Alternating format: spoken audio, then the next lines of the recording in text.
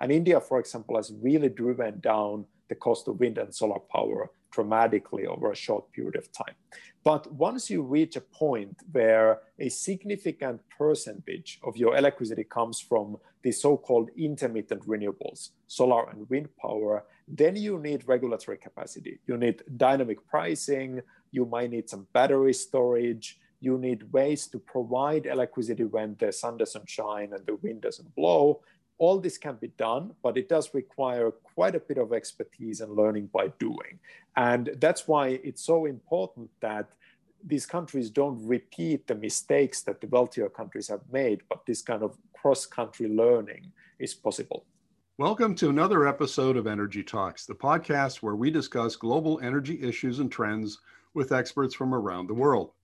In this episode, I'll be talking to Dr. Johannes Urpilainen of the Johns Hopkins School of Advanced International Studies, where he's the director, and Prince Sultan bin Abdulaziz, professor of energy, resources, and environment, as well as the founding director of the Initiative for Sustainable Energy Policy.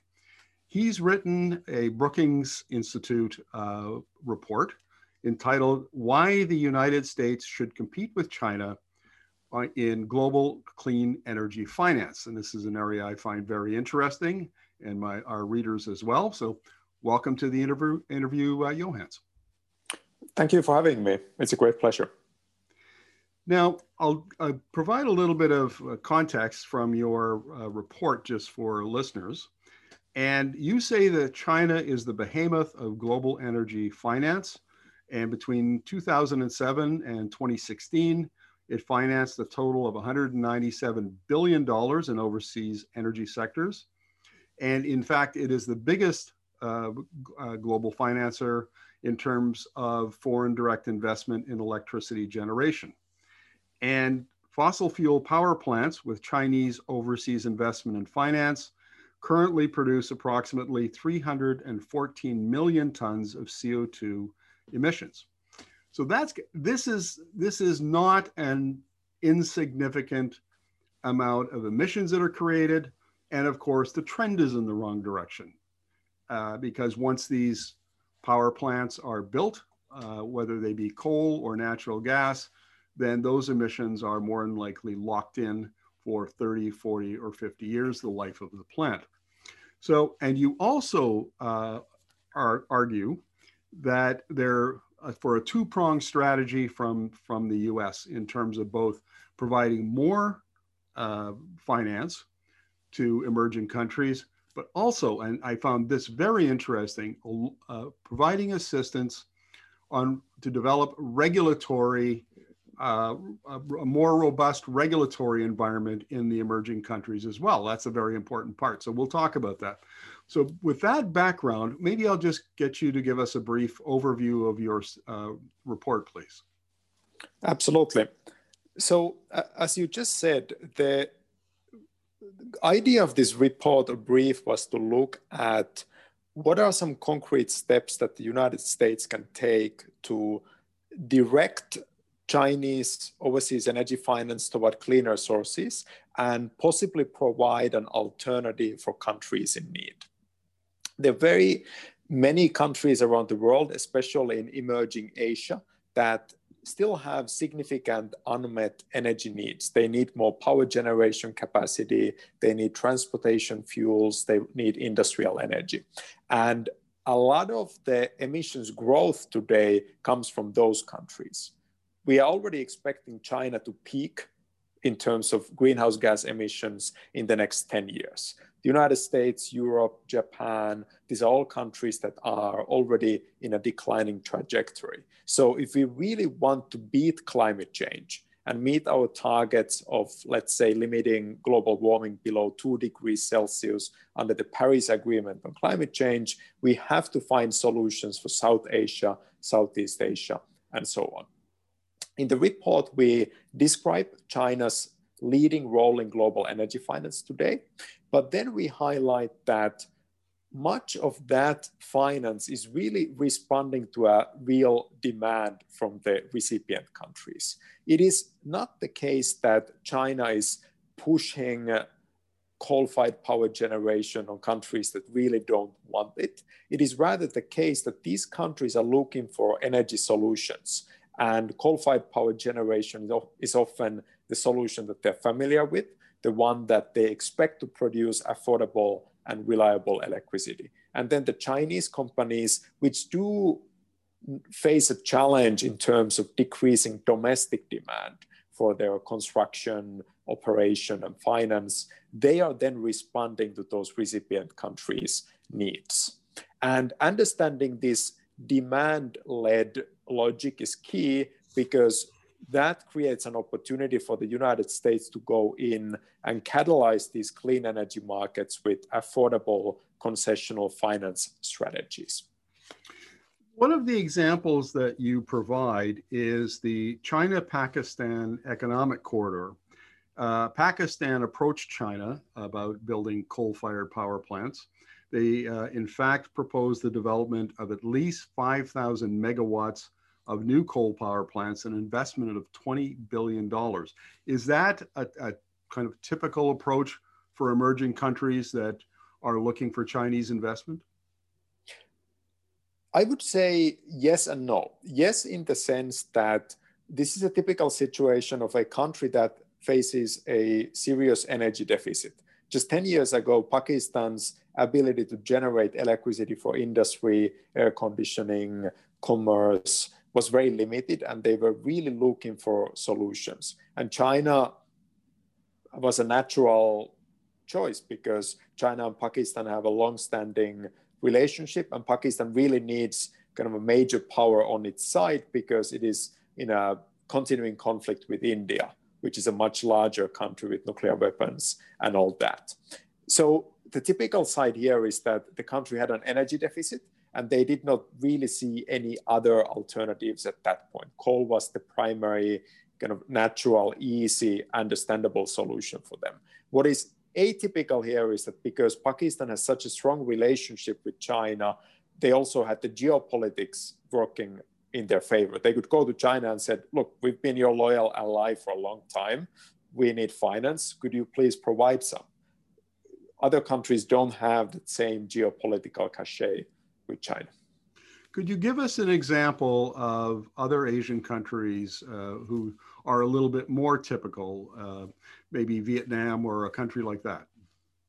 I would say that Indonesia is an interesting case here. Indonesia has had historically a very large coal sector, everything from mining to power generation to industrial uses. But the Chinese companies have played a major role in construction. There's also Chinese finance in the Indonesian coal sector. And this is a typical example. Indonesia is kind of in a carbon lock-in. They've been doing coal for such a long time that they don't really know what else to do.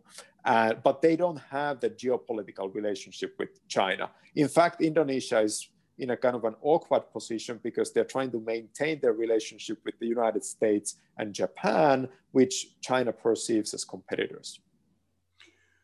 So in a case like this, you make the point that if the host country is looking for investment, comes to China and says, we're not interested in coal power this time. We would like to do some renewables, some wind, some solar, whatever it might be.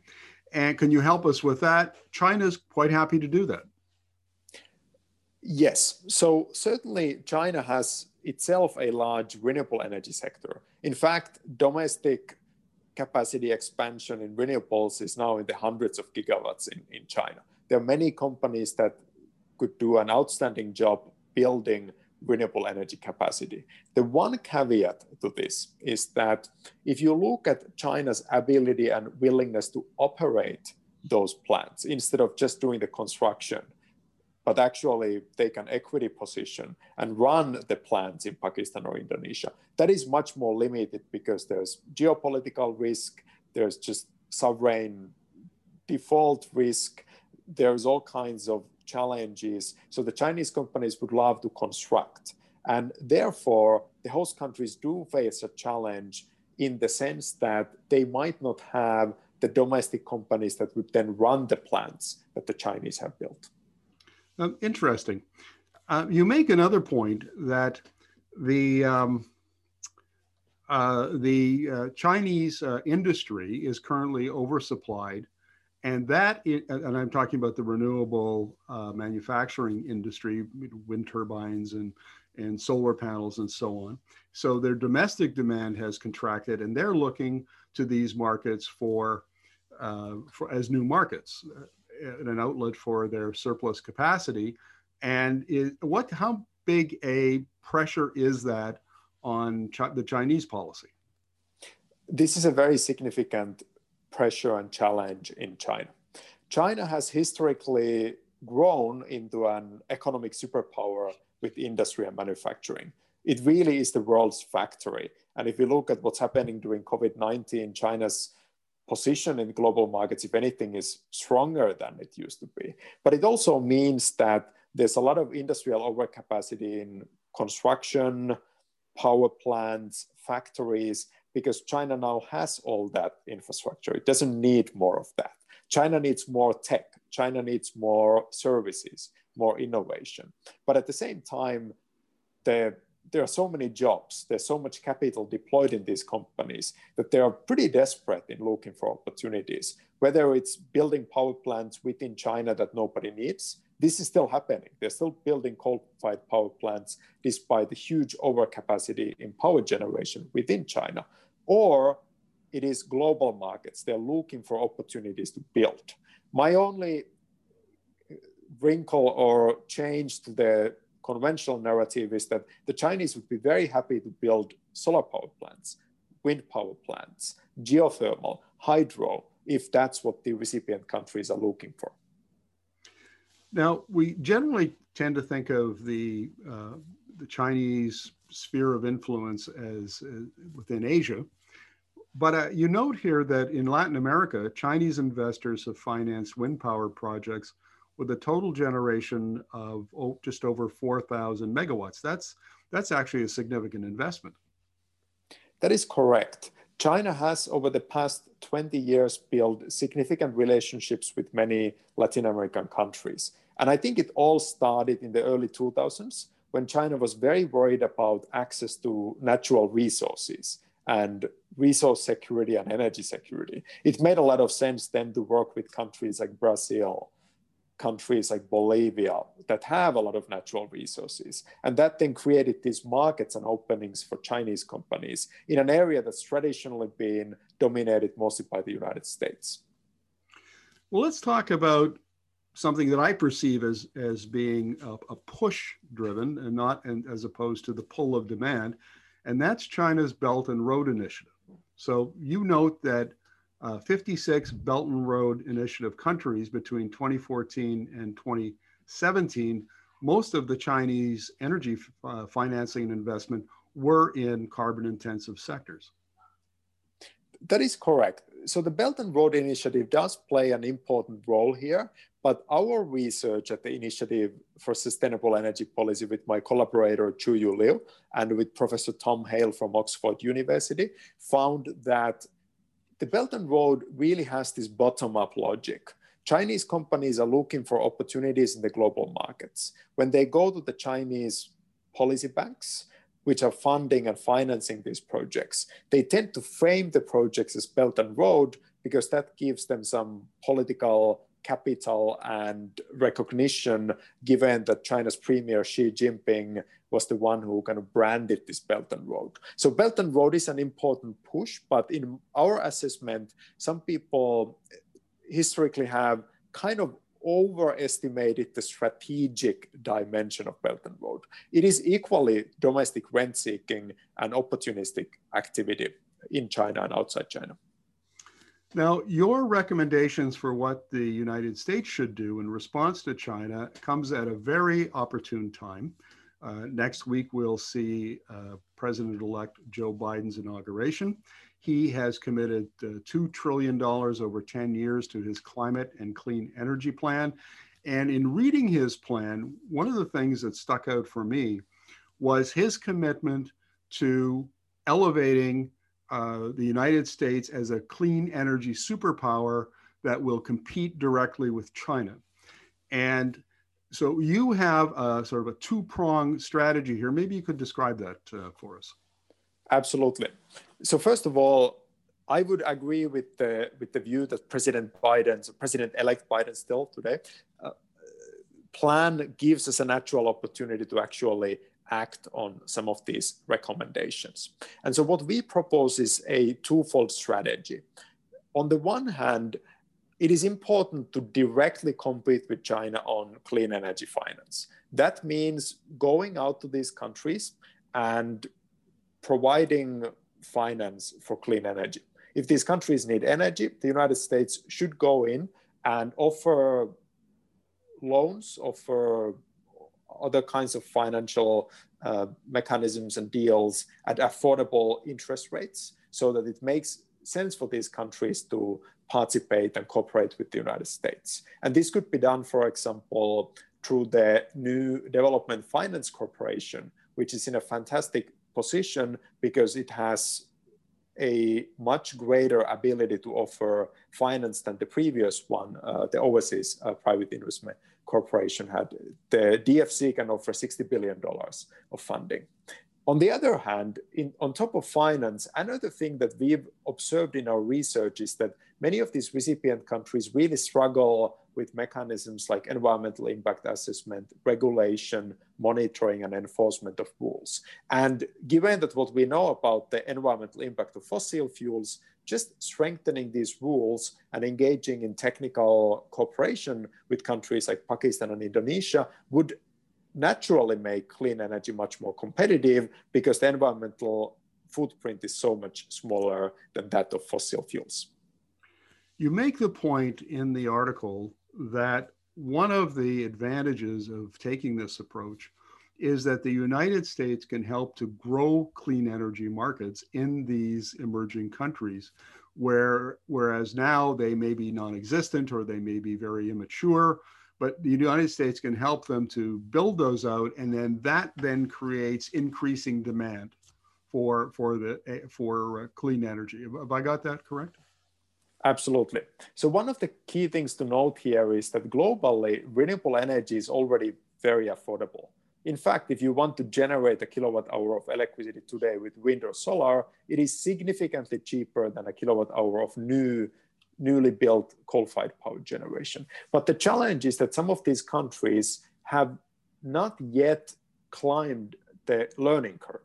They don't yet have the expertise, the experience to do this. So if you take a country like Vietnam, just a few years ago, it looked pretty hopeless. The renewable energy market was very small. Nobody was doing deals. There wasn't a lot of enthusiasm. And just look at Vietnam today. Today, they are really skyrocketing. They are investing so much in renewables, whether it's rooftop, large-scale solar, wind, onshore, soon maybe offshore. It is really exciting. So if the United States can help build this kind of momentum in Indonesia, in Pakistan, that could be a game changer.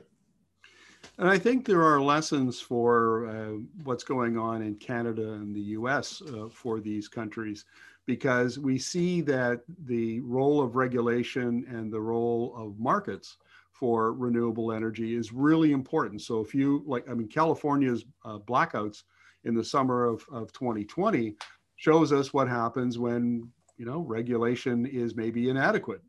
And we're seeing US utilities and to some extent Canadian utilities grappling with this whole challenge of distributed energy and how are they going to design markets that can incorporate that. And then there's all of these new technologies that give challenges but also opportunities to utilities to provide services and other revenue generating components of renewable energy.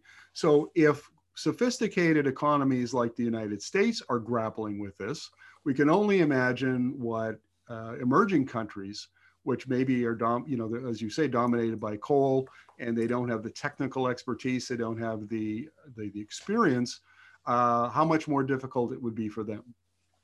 That's a great point. And India is actually a really good example of this. At the very early stages of renewable energy development, the challenge is just to build as much as you can. It's all about capacity addition. That includes its own challenges, but they are not that different from the fossil fuels. So these countries have found ways to do this. And India, for example, has really driven down the cost of wind and solar power dramatically over a short period of time. But once you reach a point where a significant percentage of your electricity comes from the so-called intermittent renewables, solar and wind power, then you need regulatory capacity. You need dynamic pricing. You might need some battery storage. You need ways to provide electricity when the sun doesn't shine and the wind doesn't blow. All this can be done, but it does require quite a bit of expertise and learning by doing. And that's why it's so important that these countries don't repeat the mistakes that the wealthier countries have made, but this kind of cross-country learning is possible. Taking a broader perspective for a moment, I often see in discussions around this, renewable energy, that once the cost of wind and solar are below existing coal and natural gas as they appear now to be, that the transition to renewables will be relatively painless, and we'll just take out the fossil fuels and plug in the renewables, and everything will be much better, and we'll be on our way to net zero emissions. But this discussion, I think, illustrates just how complex the transition issue is, and its finance, its technology, its regulation, and you need to get it right. If you get it wrong, as California has, you see what the consequences are. And of course, politicians and regulators worry about those sorts of things, which is kind of an impediment to adoption in a way. So would you agree with me that this illustrates some of the complexity of our transition off fossil fuels into clean electricity? Absolutely. So if we think about the way we measure the cost of solar power generation, we typically measure it at a time when the conditions are good, the sun is shining. But if you are in almost any country, except maybe my home country, Finland, in the summer, and it's 9 p.m. at night, there is no sunshine. You are not going to be generating any electricity at that time with solar power. Where is that going to come from? And by the way, countries like India and Pakistan tend to have peak electricity demand late at night, because that's when people are at home, having their dinners, running the air conditioning, and all that. So it's a real challenge. I do think we are learning, and it's pretty incredible how much progress we've made over 2020. This is the first time in my career as an energy and environmental scholar that I really have difficulty keeping up with all the progress. But still, the challenge is significant, and we should not underestimate it. This has been a fascinating discussion, Johannes. And any final thoughts on what the U.S. should be doing under the new Biden administration in terms of positioning itself as a competitor to China on global energy finance? I think we have a situation here where, on the one hand, the United States will come into 2021 with a lot of newfound goodwill, because there are not that many countries out there that prefer President Trump to President Biden. And the ones that do don't have a lot of interest in dealing with climate change. So the United States has a real opportunity now to build coalitions and claim back some of that momentum that the United States had during the Obama administration. At the same time, the United States has broken so many promises and been such a flip-flop over the past 10, 15 years, 20 years in climate policy that it's important to also stay humble, and instead of telling other countries what to do, show a good example, reduce emissions, and then work with other countries once you've demonstrated that you can really do it at home. So a combination of leading by example and then supporting some of these key emerging countries in a way that's cooperative and not in any way based on sanctions or pressure or threats, I think that would be the right way to go. A final thought here, Johannes, and that is that there's a lot of discussion in the United States about jobs, energy jobs, and it seems to me that the U.S. taking this approach that you advocate would create a significant demand on the American side for expertise, for in financing, in technology. There'd be new manufacturing jobs created, as you know, to help service these projects that might go on in Asia or Latin America, wherever they might be. So not only would this be a case of, you know, the United States competing with China in terms of global energy finance, but it seems to me that the economic benefits to the United States would really be quite considerable. Absolutely. I think it's very clear by now that there's a huge amount of work that can be done, a huge wide range of emissions reductions that can be achieved with net positive benefits for the society and the economy. In my program, we train graduate students who become energy professionals. Huge demand for this right now. It's a booming economy, and we just launched a new degree called Master of Arts in Sustainable Energy because there's just so much demand. So this is definitely a future area for economic growth, innovation, and employment in the United States and Canada, of course. Johannes, thank you very much for this. Very, very insightful. Thank you for having me.